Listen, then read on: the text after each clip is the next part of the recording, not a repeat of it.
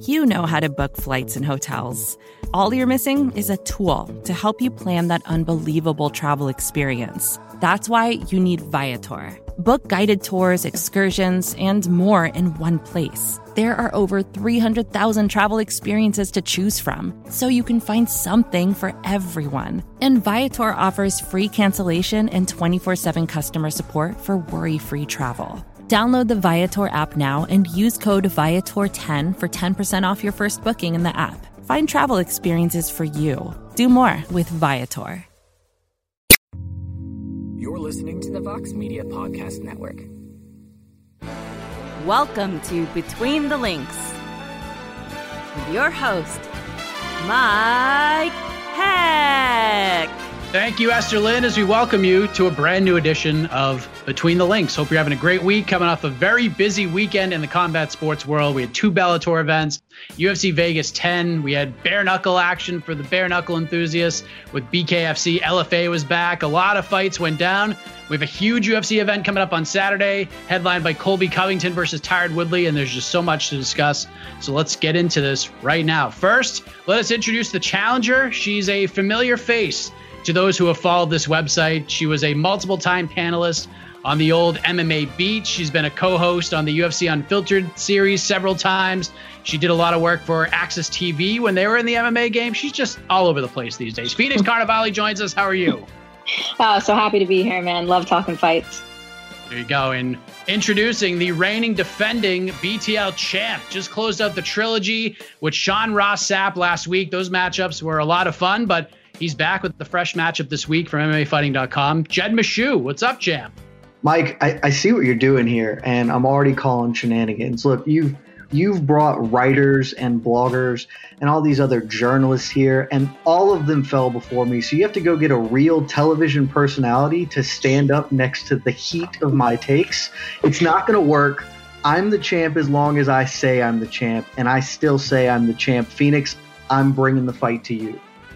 I love it. I'm digging the confidence. I love competition. It's going to be a good time. I am excited for this matchup already. So let's kick things off with this past weekend. One of the topics last week on the show was the UFC versus Bellator. On paper, who had the better slate? Bellator came with 2 events on Friday and Saturday. Friday night, Phil Davis defeats Lyoto Machida in a kind of a main event. And then Juan Archuleta became the Bellator Bantamweight champion with a win over Patchy Mix on Saturday. UFC had their event in Las Vegas Saturday night, headlined by Michelle Waterson defeating Angela Hill in just an excellent main event. We're going to dive into some of these fights more specifically in a moment. But Phoenix, we begin with you. Who won the weekend in your opinion, the UFC or Bellator, and why? Listen, I absolutely love Archuleta, and I thought that was a fun fight against Patchy Mix. I knew Archuleta was going to win. I've been a fan of him for a long time. But to me, the UFC won the weekend. Fantastic main event. Stars were made. Rocky-like story with Chrome coming out and winning in the first round, the fastest ever for your first time in the UFC. I just thought that there were a lot of awesome storylines, a lot of stars to be made. I know a lot of people complain that, there's no stars, stars. I call BS on that. I thought that a lot of stars were made in this special night for the UFC. I'm a little biased because I always love the girls' fights. I feel like there were a lot of female fights on the cards, and I thought that they all brought it. The Sabina Mazo head kick, which led to the submission. I'm a big fan of hers, knowing her from the LFA. So for me, having a background with a lot of those fighters that are now becoming stars, it was just fun from start to finish for me. What do you think, Jed? I love it because we have dissension immediately. Look, on the merits, if you're just looking fight for fight, I think the UFC had the better card. It's the more entertaining one. It's the one that I'd rather go rewatch. I'm not interested in watching Machida Davis again. I'm good with the once. So on those merits, I'd still think Bellator's close, actually, if you combine their 2 cards over the weekend, because they did have some really, really good bright spots. But it's not who won the weekend isn't just about the fights. It's everything else. And arguably the biggest story coming out of the UFC event is not related to how great those fights are. It's, did Michelle Waterson get away with one? Was Angela Hill robbed? Or even more probably, the whole Ed Herman situation with the referee, which I know we're going to talk about later, those are kind of detracting moments to take away from that card. Whereas with Bellator, you've got a new bantamweight champion, Juan Archuleta, in a sensational fight, phenomenal comeback showing championship merit. And you get all the ancillary stuff too. You get the Paramount, the exiting Paramount announcement.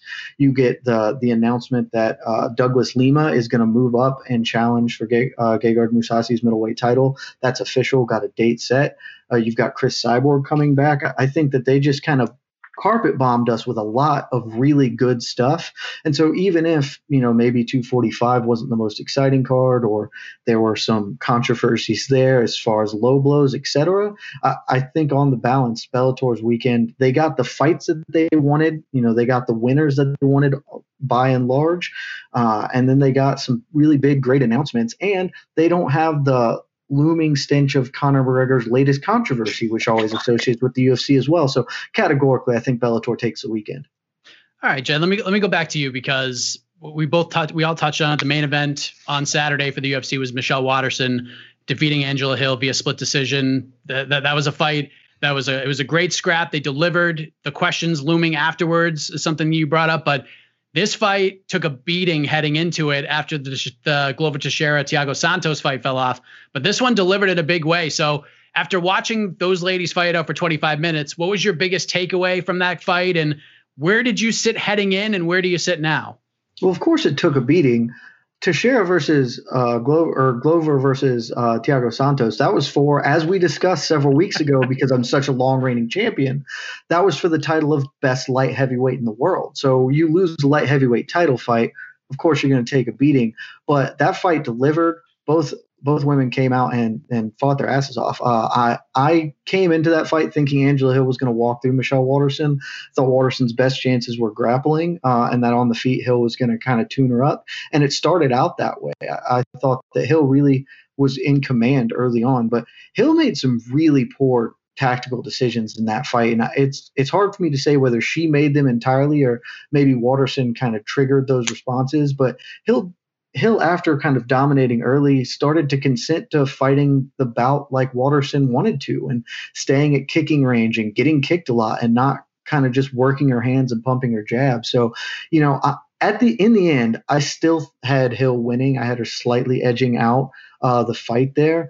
But I can't be unhappy with, Michelle Waterson getting the decision either way. I don't think you can. It was a close competitive fight. I think Waterson probably won the most dominant round of them all. So it was a great fight. I'd be happy to watch them run it back at some point in the future. And I'm sorry for Angela Hill, because she's really close to getting over the hump and being a bona fide contender and just can't quite seem to do it.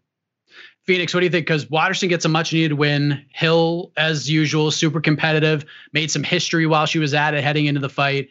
What was your biggest takeaway from those 25 minutes of action, and how did you score it? Well, listen, I would love to argue with Jed at this exact moment, but I really can't, because his point is very similar to mine. The only difference I would say is I did have Michelle Waterson winning round 3, which was, I think, the most sort of indecisive round for the fans. I think the takedown and the ground control are what really changed the momentum of the entire fight, because Hill even said it herself. After that, she was worried about the takedown and that ground control, even though rounds 1 and 2, what beautiful takedown defense she had, which really has showed her evolution as a fighter. But once Michelle was able to gain control with that kicking range, I kind of knew where it was going, and I did give it to Waterson. But I think what it did do is it proved that Angela Hill, she really had to learn on the fly. I mean, I know Angela Hill from Muay Thai back in the day. I used to commentate her Muay Thai fights. And I remember her calling me saying, "Hey, I really want to get on The Ultimate Fighter," thinking it was her only shot to get into the UFC. Do you know anybody so I could at least have one fight before I go into the tough house? So she's had to learn on the fly. And considering the way she's taken her career, coming in with nothing but Muay Thai, I am still impressed with her. And at 35, I really hope that there's something she can do within the next 2 years to keep elevating her career. Yeah, coming in, short exit, had some fights in Invicta, looked great there, and came back, and she just keeps getting better and better. Also on Saturday night, we saw the main event for Bellator was a million times better than Friday night's Bellator main event, just being honest. Juan Archuleta becomes the bantamweight champion over Patchy Mix. It was billed on paper as the best fight of the entire weekend slate. There's a lot of hype for that one. Gritty performance from Archuleta. He came back. Mix had some big moments early. Phoenix, you've been following Archuleta for a while. Finally gets a big promotional championship around his waist. What did you take away from that fight at Bellator 246 and, the performances from both fighters? I feel like Archuleta's experience really shined through because he was losing the first 2 rounds. As soon as he was able to use his distance and stay on the feet and control the fight, it was like, okay, I know where this is going now. But I was worried the first two rounds.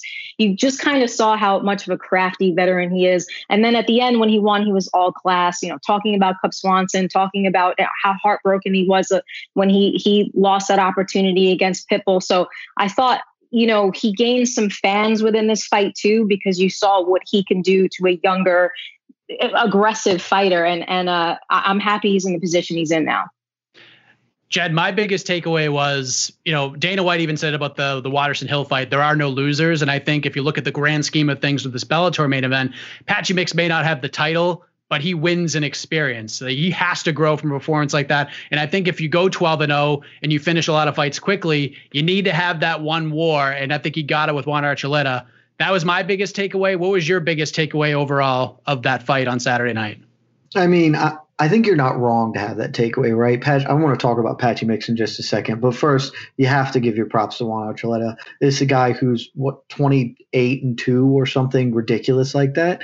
He's only lost to one man a decade ago, and then Patricio Pitbull, who is arguably one of the 10 best fighters on the planet, dual champion in Bellator, no shame in that loss. So Archuleta has been putting in his time, got to where he is, and like Phoenix said, showed a ton of experience. A risky game plan. It is a dangerous game plan to basically say, I know I'm going to lose early. I may lose these first 2 rounds because then you have to be perfect after that. And he was. Juan Archuleta swept the end. Really sensational performance from him. So I think that's the first thing you have to take away. But 1B, right after, how great Juan Archuleta is and what a crowning achievement is, Patchy Mix is going to be a problem real soon. I mean, he was 2 rounds up and just cruising. I know at the end of the second, Archuleta had started to kind of put in work and was paying dividends with some of his big body shots.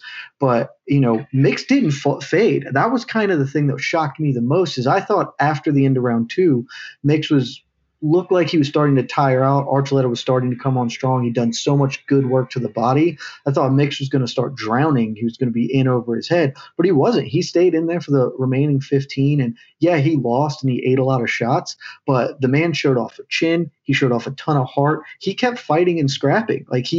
That was not a 3-round blowout at the end. He lost, but he stayed competitive in them despite fighting, a fight that's not really what he's best at, and against a guy who clearly was in better shape than him and better prepared for the moment. I was just super impressed with Patchy Mix in the adversity and how he reacted to it. And he's young, this is his first loss. He's going to come back real soon. And I said after the fight, I wouldn't be shocked if in a year that fight ends up getting run back and Patchy Mix becomes new champion. I mean, I super impressed with this kid. He's going to be amazing. Let's get him a Wikipedia page because he doesn't have one and it's a crime. Get that man a wiki. Well, it was a good weekend for the UFC, good weekend for Bellator, very newsworthy weekend for Bellator. But there you go. Leads to a lot of discussion points, and that's usually relates to a successful weekend for the most part. But more on that coming up next. But in terms of this opening round, the points goes to the champion, Jed Meshew. He is on the board. Hell of a round. I'm excited to see how this gets going here in round number 2 as we move to a huge story from over the weekend of the unfortunate variety. One of the big themes, nut shots. Bellator 245 had 2 no contests due to low blows. The Raymond Daniels fight was probably the most painful thing I've ever seen in my entire life. But the biggest low blow story of the weekend was due to a low blow that didn't actually happen. Mike Rodriguez is fighting Ed Herman. Mike was doing very, very well in that fight, looked to have had the fight finish in the second round, but referee Chris Tione thought he saw a low blow. Turns out it couldn't have been further from a low blow. And in the end, Ed Herman, using his veteran savvy, wins the fight via Kimura in the third round. It's just unbelievable. If you told me the story and I didn't see it, I probably wouldn't have believed you. But Jed, before we get into the aftermath, what did you make of that entire situation? That Ed Herman is a wily character. I mean, look, everyone knows it by now. Like it is not cheating if you don't get caught, and my man did not get caught. So totally above board what happened there. Like sometimes you need to take a breather, you need to rest, and it worked out. It paid off. So often something like that happens and it just delays the inevitable. Maybe Ed Herman makes it to the final, but instead Ed Herman threw up what I think in most years would be considered comeback of the year. End of the year this year, it will probably get docked points for the, let's call it, specious way that all ended up unfolding. But otherwise, I mean, he was getting the wood put to him for 2.5 rounds and then turns in a sensational comeback. So you can't argue with the results. I mean, it's depending on how you like the man, you're either going to call it low and classless or you're going to call it a crafty maneuver. And I think Ed Herman has been in the game long enough for us to just call it veteran savvy and tip our cap to the man. What do you think, Phoenix? My favorite part was the referee just turning to him and saying nuts. It was a nut shot. So professional, just nuts. I remember doing a broadcast once and they were like, you can only say groin shot, because I was saying all types of like bread basket and sackage and all types of stuff. And they corrected me on the air. So I just loved the whole nuts, effect of it. And then my other favorite part was Herman saying, I'm not sure if I got hit in the groin. Now, I don't have balls, but if I did, I think I would know if I was hitting them, but I tried to give him the benefit of the doubt because he had taken several elbows before and was dazed before that knee hit him. So was he so out of it that he didn't know if it was his balls or his solar plexus? I don't know. I'm giving the benefit of the doubt, but it was comical, crazy, and I actually hope that something good comes out of this if it's contested, which it is going to be. All right. So on that, Phoenix, bouncing back to you, as you probably know by now, Rodriguez's manager told me right after the fight is that they plan to appeal. Dana White went on to say that the UFC will pay him his win bonus despite what happened. I actually spoke to Mike Rodriguez right before we hit record here. So he gave his take, and it seems like his thing is like, I just want to put this thing behind me. Like, I'm glad I got the extra money. I came home feeling like a winner. The appeal, I don't know if he necessarily cares too much about it, but it is what it is. But they still plan to appeal the loss despite getting the win money. Does this have any chance of being overturned, considering how rare appeals actually work out for those who file them? And then plus, this is such a unique circumstance. It's so damn obvious that if this appeal doesn't work, I'm going to be furious as not only a person who works in the sport, but as a fan.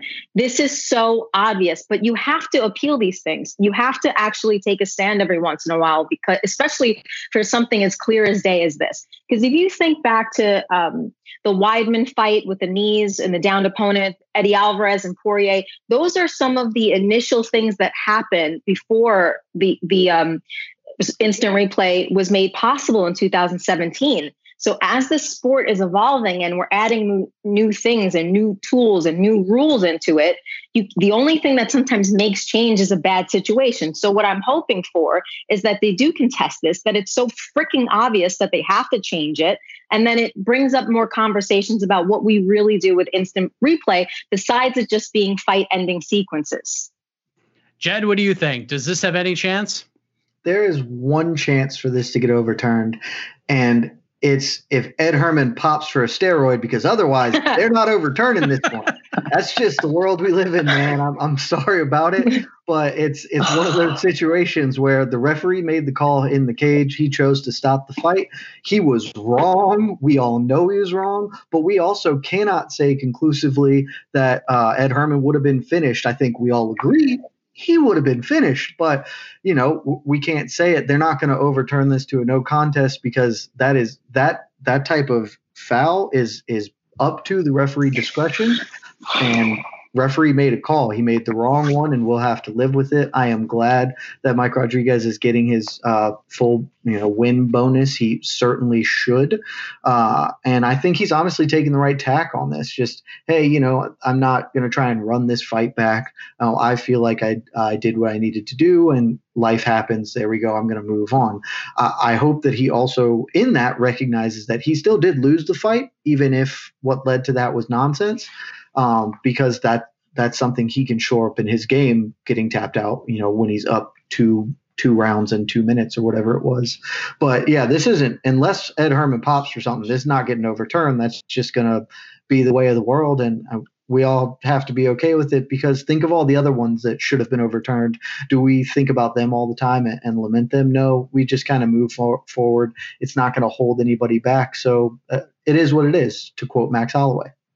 Phoenix, let me ask you this. If you're Ed Herman, okay, and I understand that after the fight, he took a little bit of a beating. Maybe he didn't know that he got kneed in the nuts or anything like that, or wherever that thing landed. He just knew he was really hurt, or the groin, or the sackage, I believe was the other term that was thrown around. But if you're Ed Herman, the next time you fight or do interviews or anything, you're going to be asked about this. And there's no way in hell that he didn't go right back and watch the fight, or he's definitely watched it by this point. If you're doing interviews and you're asked about this, do you just kayfabe this thing and be like, I still don't remember what happened? Like, what do you do here? I think I would interview him and say, hey, Ed, do you know where your balls are? That's it. Then no, I mean, look, he's a veteran. He took the win. It's quite obvious. His problem is really in the court of public opinion. We don't even know if this was his actual retirement fight either. You don't know how he went home feeling, looking at it. It's not the way he's probably going to want to end his career. I say he probably fights again so that he ends on a completely clear note. But yeah, he's going to have to answer this question. When does the media forget about stuff? Usually like a year later. So he's got 6 to 12 months of this Zach question.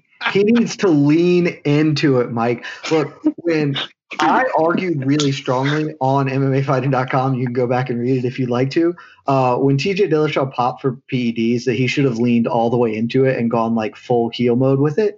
And I think Ed Herman needs to do that right now. He needs to be like, hey, I do know where my balls are. They were in my chest after that savage illegal blow rocketed them up there. So yeah, I think it shows a lot of heart that I was able to overcome such treachery and cheating and still get the submission victory. Lean into it, man. You got to. There's no other way to approach this. Hopefully this does get overturned somehow, because this is as obvious of a referee blunder as you'll see. I wish, like, in a weird way, that maybe some other referee, maybe Mark Goddard would have been the third man in the cage and missed that, because we would have heard his response to this. Chris Taioni just like most referees. He's kind of a ghost when it comes to this thing. But we'll see what happens. I don't think it's going to get overturned either. But point for this round is going to go to our challenger, Phoenix Carnevale. Just the different wordage of sack and balls and nuts. Yeah. Just very impressive stuff. Sackage always wins. Sackage always wins. We didn't really talk about this too much, but it was a really bad weekend for like refereeing and nonsense. Just Bellator had a lot of shenanigans, like the 2 groin strikes in 245. The main event, Patchy Mix got kicked in the chest and managed to pass it off like it was an illegal head kick. So there was a lot of chicanery going on this weekend. There was not a great weekend for the officials, but we digress as we move to another big story from this past week. The in-the-works fight between Tony Ferguson and Dustin Poirier doesn't seem to be happening anymore for UFC 254 as it stands right now. Who knows what happens in the next few days? Maybe this is a negotiation tactic after all. But listen, Poirier wanted to be compensated for a fight of that magnitude. It didn't happen. Dustin said he's not fighting. Then Dana confirmed on Saturday that they were looking at something else. So that fight looks to not be happening next month. So the UFC is apparently working on a different fight for El Cucuy, much to my disappointment and to the disappointment of fans around the world. But the big news is that Poirier actually had the wherewithal to say, you know what? Thanks, but no thanks to whatever you're offering me. I want more. So Phoenix, I'm going to start with you here. We've seen this a little bit more over these past, I'll say a year, from some of the top names in the sport. We saw it with John Jones. We saw it with Jorge Masvidal, Henry Cejudo to an extent. Poirier is probably not at the level of a Jones or a Masvidal. He's a little bit lower on the totem pole, but not much. But let's start with your reaction to this move from Poirier and subsequently Tony Ferguson today having his back. Well, I love the quote. I'm a prize fighter and the prize needs to be right? Like that was a good enough quote.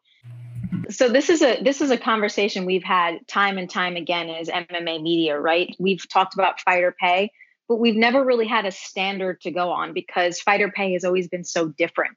It's really similar to like the entertainment industry as like some actors make this much because they're top tier and some make this much. But when you're main events, co-main events, interim champion, things like that, there's got to be some type of standard to how much you should get paid. And the fighters know it, or they have a roundabout idea of it. And really it's just their managers fighting for them, but there's no standard into play. Should this trend be happening? I think so, because I think they're finally saying like, hey, let's have a standard here. The whole unionization thing, that always fell through for one reason or another. We have the conversation. It's never really clear. We don't know what's going on with it. But I will say Ferguson having his back and fighters having each other's back with this is also a very good sign, right? Honestly, who else? What other fight can you guys think of that would be as exciting as that matchup? Well, Poirier beat Hooker, so would it be Ferguson Hooker because Ferguson hasn't fought him yet? I really think that this is the fight to make. Like, what else do fans want to see? Max Holloway versus Tony Ferguson, Battle of the Angel Wings. That's the fight. You know what? I think you're right, Jed. I'm going to give you my own point for that. You can deduct one for me just for that answer because I would watch that right now. Fight would be amazing, right? Yeah, of course. Mike, I'm going to kill your segue and just lean right in here. Then go get it. Yeah, because I think Phoenix makes a lot of great points. I think this is just really indicative of the UFC lately. Saving $1 to not make $4 down the road. Dustin Poirier, Tony Ferguson, that's on paper and in actuality a fight of the year candidate. And Poirier is their person of the year. Like, let's not forget that. That was just a couple of months ago. They announced him as the inaugural winner of the Forrest Griffin Community Award, the person of the year, functionally with any other organization. And they're not willing to pay him a few extra bucks to face a guy in a title eliminator fight who, had 12 fights unbeaten in the division, one of the scariest guys out there. Like, it's just so ridiculous to not do this. But I'm actually pretty happy. I'm happy because it was a travesty that fight was going to be 3 rounds. Like, can you imagine how angry we all would have been if that's a fight of the year and at 15 minutes it's just done? Like, maybe there's been a back and forth and it's a tough, contentious decision and we don't get the extra 10. So I think maybe there's a benefit here to them having not been able to do their jobs properly. But I don't think this is going to lead to anything future with the fighters. I mean, my stance on this has been unchanged for years. When the UFC sold for $4 billion and none of the fighters looked around and said, wow, we're not getting paid what we're worth, we should do something about that, then there was no hope for it. I mean, that's just the end of the conversation. If a $4 billion price tag isn't enough to get fighters to unionize or, team up in an effort to increase their value and what they're receiving, I don't know what's going to be. Maybe you get one-off situations like this with slightly more frequency than before. But in the end, we've seen how all these have gone. John Jones retired, but, is probably going to come back and fight at heavyweight. Jorge Masvidal didn't fight and then did take a short notice welterweight fight, and now he's looking to fight Nate Diaz. Like, nobody's sticking to their guns because it's hard to stand up against the rising of the tide by yourself, and no one is unionizing them. And the one person who tried to, the UFC very politely asked to leave. So this is just not the start. This is not the start of a revolution. This is just another one-off instance of a fighter realizing that they should get a little more and standing up for at least that portion of it. Phoenix, do you think this changes anything? Because I mean, there's so many examples we could see. Just looking at the current business model, we're seeing fighters come in on 2 days' notice and take fights. We're seeing Dana White award 3, 4, 5 contracts on the Contender Series every night. I think we understand why he's doing that, because it's going to save on the bottom line. That's just the way that it is. You could pay fighters less to come in and try to achieve their dream, and if they earn an extra paycheck, that's on them to do so. And we kind of saw it with the whole Kamaru Usman, Jorge Masvidal thing. Masvidal said, no, I'm not fighting Kamaru Usman for peanuts. And then Gilbert Burns was like, I'll fight him. I'll fight him for whatever you want me to fight him for. So do you think that having a guy like Poirier step in and make a similar stance, who you can argue is probably on the same wavelength as a Gilbert Burns, do you think this might change things, or we're going to be having the same conversation for years to come? I don't think it's going to make people unionize, but I do think it'll help people decide whether they're going to negotiate their contracts better. Or perhaps that the agents and the managers who are working with their fighters have a better idea of what the standard should be. I think that that's part of it. I think that most of us, especially talent, we are so focused on the talent that we lose the business aspect of it. And it's a big part of this very short-lived career as a professional athlete for you to understand what dollars make sense, right? And what to do with your actual money. Because how many stories of professional athletes that we know go broke after an injury, or they can't fight again, or they spend all their money, or they MC hammer their cash with their entourages or whatnot, right? Like there's a big part of that. So I think that it might not be a sign of people unionizing, but this is a sign that people are getting a little bit more business savvy on what they're worth and what the UFC is making, what pay-per-view dollars are, and all those type of things, right? Like, I think that's a big part of the conversation now, just meaning that we're a bit more savvy, or even the people who are on the senior end are a bit more savvy. And Poirier, Masvidal, these guys are on the senior end of this career. They get it. Jed, this paid off for Masvidal. He got the Usman fight. It was short notice. He lost, but he got a lot of money out of the deal. So in the end, it paid off. John Jones wants to go to heavyweight. Yeah, he had to vacate the title, but he's going to be in line for a big fight. I'm sure it's going to eventually work out for him. Does this work out for Poirier? Can they salvage this? Do you think we may still see Poirier Ferguson at UFC 254? Or is that just gone now? Did it pay off for Masvidal? I mean, yeah, he got the fight, but that's the fight he had beforehand. He got more money for it, but he got less time to prepare. And, arguably that's why he lost. I'm not sure that that's true, but he didn't end up winning the fight. So I'm not sure we can say that it paid off for him. Perhaps in a short term it did, but in a long term maybe it didn't. We'd have to know Jorge Masvidal's bank account to really make a more educated guess in that regard. As far as Poirier, I don't think so. I think he's going to take a fight against somebody not named Tony Ferguson, sometimes later, because in the end, the UFC is always the one holding all the cards. It is the same in any labor dispute ever in the world.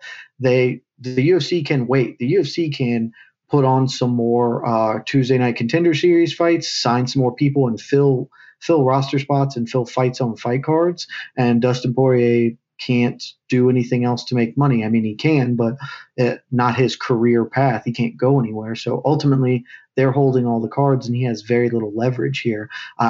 Good for him to stand up for himself in this regard, but at the same time, he also flew to Coconut Creek and started a training camp, and that's expenses that aren't going to be covered now or costs. So it's hard to think that this was a good decision in any way for him. It's just tough to weigh that out. And I don't think in the end he's going to get the big Brinks truck backed up to his front yard and say, hey, now we want you to go fight Tony. Maybe because, Gaethje was at an open or closed in event yesterday where COVID potentially was running rampant. Maybe it does, because maybe now he gets to fight Khabib if Gaethje catches something is forced out of that fight in the next month. But, otherwise he's just going to fight Paul Felder in December for the same money he would have fight Tony Ferguson for. So I don't think this is going to do anything for him, frankly, other than make us love him all the more. So Jed said Holloway. Phoenix seemed to completely agree, even wanted to award Jed the point for it. No love for Charles Oliveira here? Like, doesn't he deserve a big fight here? Too. Yeah, that's not a bad fight either. It's definitely something that I think fans would be interested as well. But we're talking about those top 4 guys that you keep wanting to circulate around. I mean, that's kind of the real fun, isn't it? I need the baddest winged mofo belt. That's what I need. I want to see it. I've wanted that fight for years. I think it is arguably, don't get me wrong, I loved Poirier Ferguson. I think Holloway Ferguson is the second most exciting fight you could make right now, other than Conor Gaethje. I think that's the most exciting fight in MMA history. But other than that, Max versus Ferguson is a barn burner. I thought you were going to say Gerald Meerschaert versus Ed Herman is the most exciting fight you can make. Look, we're waiting. We're not going to talk about it because Meerschaert's got to go get his ass whooped real quick, and then when that's over, then we can start talking about making that fight happen again. All right. I have a feeling that fight's going to be a lot closer than you think it is, but it's going to be interesting to see how this plays out. My personal opinion, I think the UFC is going to get this fight done, and we're still going to see it on October 24th or whatever it is, but we'll see. But what else will be interesting, it will be this final question of regulation, because the point will go to Jed Meshew because Phoenix already gave it to him anyway. So it makes my job much easier. Some weight just flying off my shoulders. You can give me the next one if you want, Phoenix. I'll take that one too. Definitely not. Now we're in full competition mode, but it was just too perfect. So let's look ahead to this Saturday. UFC Vegas 11, headlined by Colby Covington taking on Tyron Woodley. And one thing that people have noticed quite a bit is that Colby Covington, who normally does a lot of media, a lot of interviews, has been pretty quiet over the last few weeks since pen went to paper. I'm pretty sure that my interview with him when this fight was verbally agreed to was the last time we've heard from Colby Covington. I will say I have tried. He's usually pretty responsive. There's other people that I talk to in the media space have also tried and haven't gotten anything from Colby Covington, but not this time. I guess he's focused. But Jed, let me ask you, why do you think Colby has been so quiet heading into this fight? Do you think there's anything to this, or is he just trying to focus on a grudge match that he's been wanting and calling for so many years now? Tyron Woodley mentioned this with TMZ over the weekend, where he mentioned that Colby Covington hadn't done his usual pre-fight stuff. And he, of course, ascribed it to Colby being afraid that if he loses, he'll have to retire because he talked all this trash, etc. I don't think that's true, but it was interesting because I hadn't really considered that Colby Covington had been out of my life for a while. I'd just been thankful. But now, obviously, we're getting into fight week and still kind of mum's the word from Covington. And it's definitely interesting. I think that there's probably is some truth to him being just really focused on what he knows is arguably the biggest fight of his career. I mean, I guess not, because he did challenge for a real title. But if he beats Woodley here, he's right back in to get maybe one more fight and then be back there. And moreover, he does do the inverse of what Woodley says. He had talked all this trash for years saying, I would beat Tyron Woodley. And when he backs that up, he'll be insufferable, but with merit. Like, if you talk that trash, but you can do it, I mean, good on you, mate. So I think that there's probably some truth to that. And I really think that probably the biggest answer for this, though, is the UFC hasn't pushed this fight. The UFC has been all full steam ahead on UFC 253, the Adesanya Costa fight, with merit. Like, that's a great fight. But they haven't done a huge promotional push for what would normally be this epic grudge match that they'd promote the hell out of. And so he hasn't been given that kind of platform that they have to bounce off of. It would just have to be, his own internal one. And I think that that's probably just fallen by the wayside as a result. So it's an interesting situation. I expected this fight week to be way more fun than it has been, but it's still a really good fight. So I'm at least interested in that.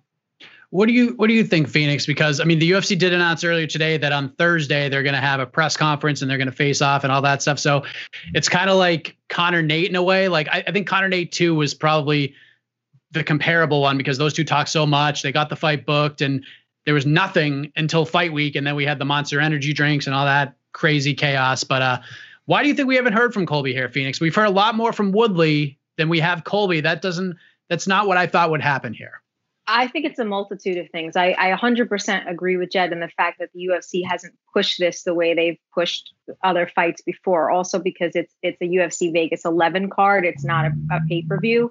So the Costa fight has gotten a lot more publicity in terms of like what's coming and what they're going to do, all the behind the scenes stuff for. So that's one factor. The second factor is that Colby is at MMA Masters right now. He's not at ATT. Who knows if the people at MMA Masters are like, hey, shut the F up and just train for this fight. Like, this is what we want you to do. There's a mild rivalry between them and ATT. There's a lot at stake here. Stay focused, And also, too, it's freaking exhausting to keep up the personality that Colby Covington has had to keep up in the past, and it's probably expensive. I mean, paying for all those strippers, it would probably eat his bank account, and he hasn't fought in a while. So he probably has to keep that in mind, too. So I think it's an amalgamation of things. I know that when Wednesday, Thursday, when all the press stuff starts to happen, he'll have his shtick ready and prepared. I don't think this is a change of heart for him. But I remember the interview he did with you, Mike, which was very good, where he was basically saying, I think I'm going to see the best Tyron Woodley ever. Like, he's admitting that. He never calls, like, he'll say what he says about Tyron, but everybody knows that when Tyron's focused, he's a very dangerous athlete. He's been a little bit mental in his last couple of fights for, I think, a lot of different reasons that we could talk about in another show. But, and I love Tyron Woodley, but I think that this grudge match is the passion that Tyron needs right now to put him back in 100%. And say what you want about Colby, but he's not a stupid guy, so I think he knows that. And when it comes to excitement, that'll happen in the cage because they are going to go at each other. So, I like him being quiet because it's like, oh, I can focus on him as an athlete. And I do think that he's very good. But I think that it's those reasons. Colby playing the pro wrestling shtick heel absolutely perfectly because, yeah, he says he's going to put Tyron in the hospital and leave him bloody and battered and stuff. But still, you got to put him over. You can't say he's like the biggest bum I've ever fought, because then if you lose, then you lost to the biggest bum you ever fought. So you still kind of put him over in a strange way as well. But this card is really good. Like, the main event is awesome. Co-main event is Nico Price versus Donald Cerrone. That's going to be wild. And then we got the return of Khamzat Chimaev taking on Gerald Meerschaert. Phoenix, people are saying on the interwebs right now that this is the best non-pay-per-view fight card in UFC history, or at worst, at least one of them. Do you agree with that? Is this the best non-pay-per-view card they can put together here? I really like it. I really, really like it. Like, another one that I'm excited about is the Ryan Spann versus Johnny Walker fight, right? Like, Ryan Spann has been undefeated. He comes from the LFA. So I saw him like change and grow. He comes out of Saif Sayoud's camp in Dallas, Texas. There's an excitement there because Walker has to get himself back. He's a young prospect. I think Spann is really, really interesting too. Nico Price and Donald Cerrone, even though like Cerrone at this point for me, I bite my nails when I watch him fight. Like, I don't want to see him fight anymore. But the intensity between those two is bound to be a fun fight anyway. So I think from start to finish, it has names, it has stars, it has prospects, and it has a huge grudge match. So I'll be, making sure that I walk the dog early so that I don't miss any of the fights on the card. What say you, Jed?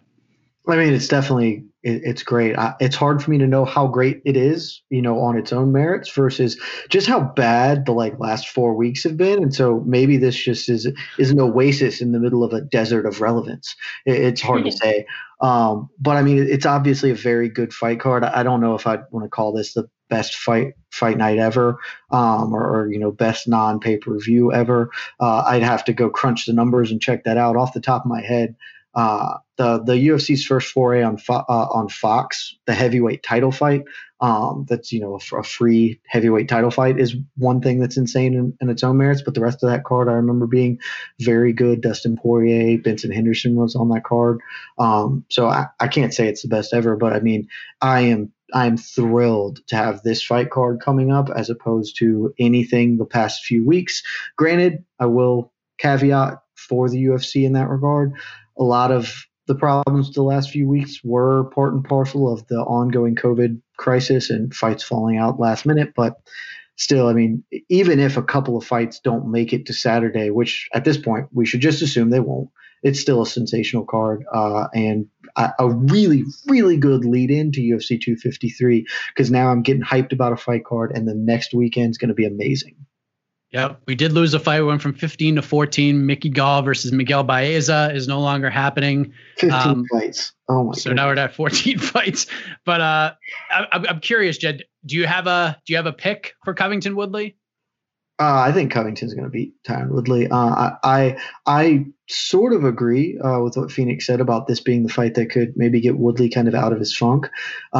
Because if anyone's going to deal, I mean, the big issue for Woodley has been he hasn't been able to pull the trigger. He just hasn't thrown offense in his last 2 fights, and he's lost as a result. So if anyone's going to get him to want to punch them, it will be Colby Covington. But I thought this was a bad matchup for Woodley, years ago when Covington was calling for the fight. And certainly now that Tyron Woodley refuses to punch people, it becomes an even worse matchup for him. I think Tyron Woodley is a great champion. He's a future Hall of Famer, like 100%. He's past it, man. And the sign of a fighter being past their sell-by date is when they get tentative in there, when they can't pull the trigger. You've seen it time and again with all-time greats, and I think Woodley's just there. And so he's going to sadly fall to an avalanche of punches from Colby Covington. What do you think, Phoenix? Because, I mean, from all indications, from everybody that I've talked to that have seen Tyron Woodley train, he looks phenomenal. He looks like he did for the Darren Till fight, looks like he did for the Robbie Lawler fight. That's what Gerald Mearshart told me. So what do you think? Can Tyron Woodley turn back the clock here and get it done, or is he going to drop his 3rd straight fight? When I listen to him talk, he sounds clear. And I know a lot of athletes, a number of athletes who've seen sports psychologists who have been very successful with it. It's like he freezes. It's been so disappointing because he has all the physical attributes. So it's been mental. So if he's dealt with those mental issues and he now becomes aggressive and engages, he has a chin. So I don't get what the fear, what the apprehension has been. It's got to be something that we don't know about. But as a person who knows him and has been friends with him and Dean Thomas for a really long time, I don't want to bet against him, and I want to give him the benefit of the doubt. So out of that, I'm going to go with Woodley, but I wouldn't be surprised if Colby Covington pulls it off, because I say what you want about him. He's a tremendous athlete. Phoenix, you're making me make a decision. Phoenix, you just don't get it because you're a sprightly 21 years old. But when you're an old man like me, you come to realize that sometimes you just can't do the things you want to do anymore, and your brain just won't do them. Even though physically you should be able to do it, you just can't. And it's like looking at yourself and thinking, wow, I'm old and this sucks. And that's really what's going on here. One day in the far future, you'll come to realize that as well. You think that his mileage is up. You think that like the engine is I know Tyron Woodley is the most imposing physical specimen like in the welterweight division, but he's like 37, 38 now? 37 or something. He's old, like that. And he's 38. I just looked it up, and he's got fight miles on him. I think he's just kind of too many ticks on the old odometer. Well, ladies and gentlemen, this has been a heck of a battle. I'm looking forward to that fight. And this battle will continue because Phoenix Carnivale ties it up. So let us prepare ourselves. I thought the low-key compliment to my opponent. I was putting her over while I claimed victory, Mike. I was doing what you said you're supposed to do. This is not a fight. This is verbal warfare. It's two different things. This is not pro wrestling. I've got to say, though, he is amazing competition, and I feel honored, and I am inspired by you, Jed, that I will step up my game. No, don't. That's unnecessary. Bring your worst effort for the last round.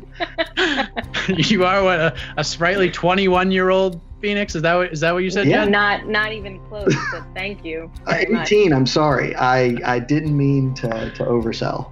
All right. I'm wearing a G.I. Joe t-shirt, so that'll help you figure out what my age is. And knowing is half the battle.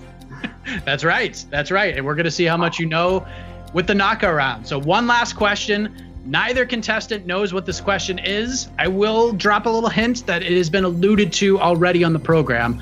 But once the question is read, each competitor will have 60 seconds to answer. You will see the timer on the screen as well. And then we'll throw it over to Casey Leiden, our producer, the judge and the jury, and he will decide the winner. Takes all the pressure off of me, which I love. Now I can just host. I don't have to worry about judge anymore. But Jed, you are the champion. What would you like to do? Would you like this question first, or a la The Price is Right, pass it on over to Phoenix? I'm starting to think that that I keep making the wrong decision for my long tenured championship reign, but it hasn't failed me yet. So I'm going to keep passing that option a la The Price is Right. All right. So Phoenix, we start with you. Here's the question. We did allude to this already. On Friday, Bellator president Scott Coker spoke with the media via a Zoom call and made a big announcement. He confirmed an earlier report from ESPN that Bellator is going to be changing networks from Paramount to CBS Sports beginning on October 1st. Now, some things to note. No more tape delays, which is just excellent news. They're also going to France with a big card. And one thing that people have been talking about, the domestic events in the United States are now going to take place on Thursday nights, beginning with the Chris Cyborg versus Arlene Bianco fight on October 15th for the featherweight title, and then the Gegard Mousasi Douglas Lima fight on October 29th for the vacant middleweight title. That's also going to be on a Thursday night. So while this is definitely a big move, Phoenix, was this a game-changing move? Was this impactful? Did it take Bellator to another level in the grand scheme of things? So 60 seconds are going to be on the clock. There it is. Your time starts now. Hell effing yeah. Okay. And I think that, like, I love Coker because of Strikeforce. And we remember all of the great things that happened with Strikeforce when they were on Showtime. Showtime and the UFC do not like each other. They were not good partners. Showtime was like, yes, let's work with Bellator again. CBS partner, you know, that entire merger, this is all big family. I think that Thursday is a smart decision because then they don't have to go up against the UFC, which makes people say, oh, fights are on, and they don't have to pick and choose, which is a game changer as well. Starting with Cyborg, everybody still has an interest in her, even though the Amanda Nunes situation kind of brought her stock down. Even for me, I honestly never thought Cyborg was going to lose, and then now I'll never doubt Nunes ever again. But yes, absolute game changer for the company, and it's going to level them up. Jed Meshew, we go to you, the champ. Can he retain his title? We'll wait for 60 seconds to get back on the clock. There we go. Your time starts right now. Mike, I'd like to ask a clarifying question. This time when they're on CBS, are they going to have a pink-haired Seth Petrozelli kill their golden goose immediately? Because if not, it's going to be a great decision for them. I mean, the last time that was a confluence of really poor events for them that Kimbo got like that. But that can't happen again. I mean, it could, I guess, happen that Chris Cyborg gets defeated, but even so, that's not going to be nearly as devastating as the loss to Seth Petrozelli on short notice was for Kimbo. Otherwise, I think even if you took everything else out of it, moving to CBS, there's cachet there. Paramount Network is a fake network. I know it's a rebrand from Spike, but if you ask 10 people what Paramount is, they probably don't know. Spike at least had a brand. So moving to CBS, it has a real solidified brand. That's obviously an improvement. And I love the Thursday night shift because people don't have anything to do on Thursday nights because they have work on Friday. Saturday, you're competing against other television and the world at large. I think Thursday is a great opportunity for them. Sensational move from Scott Coker here. I know one person that's probably gonna be pissed about it, or one league, one organization. PFL is probably like, oh, you got to be shitting me right now. But oh yeah, it is what it is. They're not doing anything right now, anyways. I was gonna say, are they still a league? Is that's still a thing? That's why we're talking, and I know Casey gets mad when we talk. Oh, okay. Well, Casey, you've been silent long enough here, outside of the normal production work you've had to do. But we now throw it to you, the honorable judge. Who is the winner? First of all, it was great having Phoenix here. A great competition. Very sportsmanlike. No faking groin shots here tonight. No faking sackage shots. So, my winner, the 21-year-old and new Phoenix Carnival. Wow. Oh, I have to tell you, when Phoenix started dropping Strikeforce nuggets, I was like, oh boy, this is gonna tickle at the heartstrings of Casey Leydon. Is that accurate, Casey? It touches me. I got a little fuzzy, a little warm. I thought that I had it with the Kimbo. I thought going to Kimbo was the game changer. Oh, devastating defeat. Sorry. It's hard to stay at the top, Jed. It's hard. It is. You know, I now know what Tyron Woodley has been dealing with. It's difficult. You're getting everyone's best shot. You guys have to bring in a ringer, a professional television personality to dethrone me. But you know, I'll be back better than ever. I believe that. I really truly believe that. We might have a new trilogy to set up here. How about that? But Phoenix, you don't get any belt or trophy or prize money. However, you do get 30 seconds to talk about whatever it is you want to talk about, good, bad, and different in the sport of mixed martial arts with your victory. Oh, man. I'm so unprepared for this. But what I will say is that it's so cool that we do have fights during this damn pandemic and that we do have good journalists like you guys to bring us great information. So I love this sport. I love martial arts, not even fighting. I love all martial arts. So MMA fighting, you're the shit. I hope I could curse. And, I just appreciate being on. Jed, she put you over in her final 30 seconds. I concur with what Phoenix said. MMA fighting, we are the shit. Well fought battle, Phoenix. No skullduggery here, so full credit to you. And enjoy your reign at the top. I'm sure it will be long and fruitful. Thanks. I don't believe you. I feel like that you're just inking up the deal right now. You're just waiting to come back with something. But look, the Chael Sonnen and Conor McGregor, you know, they're strong heel personalities going into a fight. They take their losses on the chin. I could start saying that I mismanaged my energy, but I'm going to wait for the Slack thread afterwards. And for now, just full credit to you. But I'll be back. Okay. Well, we love it. So Phoenix, can we, you got to come back and defend. Can you come back next week and defend? Absolutely. I would love to. We got good fights to talk about this weekend. Excellent. Yeah, I won't lie. I'm a little disappointed that I was champion during this run of terrible cards. Now I've lost my title as we're going into UFC 253. It's harder to be champion during bad cards. It's hard to sit through bad cards. So, I'll give you props for that one. Thank you. Well, the UFC, if someone defended their title twice, they're getting an immediate rematch in one of these situations. So I don't know. We'll see. We'll see, Jed. Go on social media and see if the people want it. I think they do. I want to see it again. But always. But that's going to do it for another episode of Between the Links. Jed Meshew, long reigning champion, no more. Phoenix Carnevale now's got the strap around her waist. And we have a lot to discuss next week on the program, so make sure you join us. I am Mike Heck for Jed, Phoenix. Big shout out to Casey on the production, Esther with the graphics. We're out of here. Have a good night, everybody. We'll see you back here once again Between the Links. Bye, guys. Love you guys. This has been Between the Links with your host, Mike Heck. Brought to you by MMA Fighting, a production of Vox Media. You're listening to the Vox Media Podcast Network.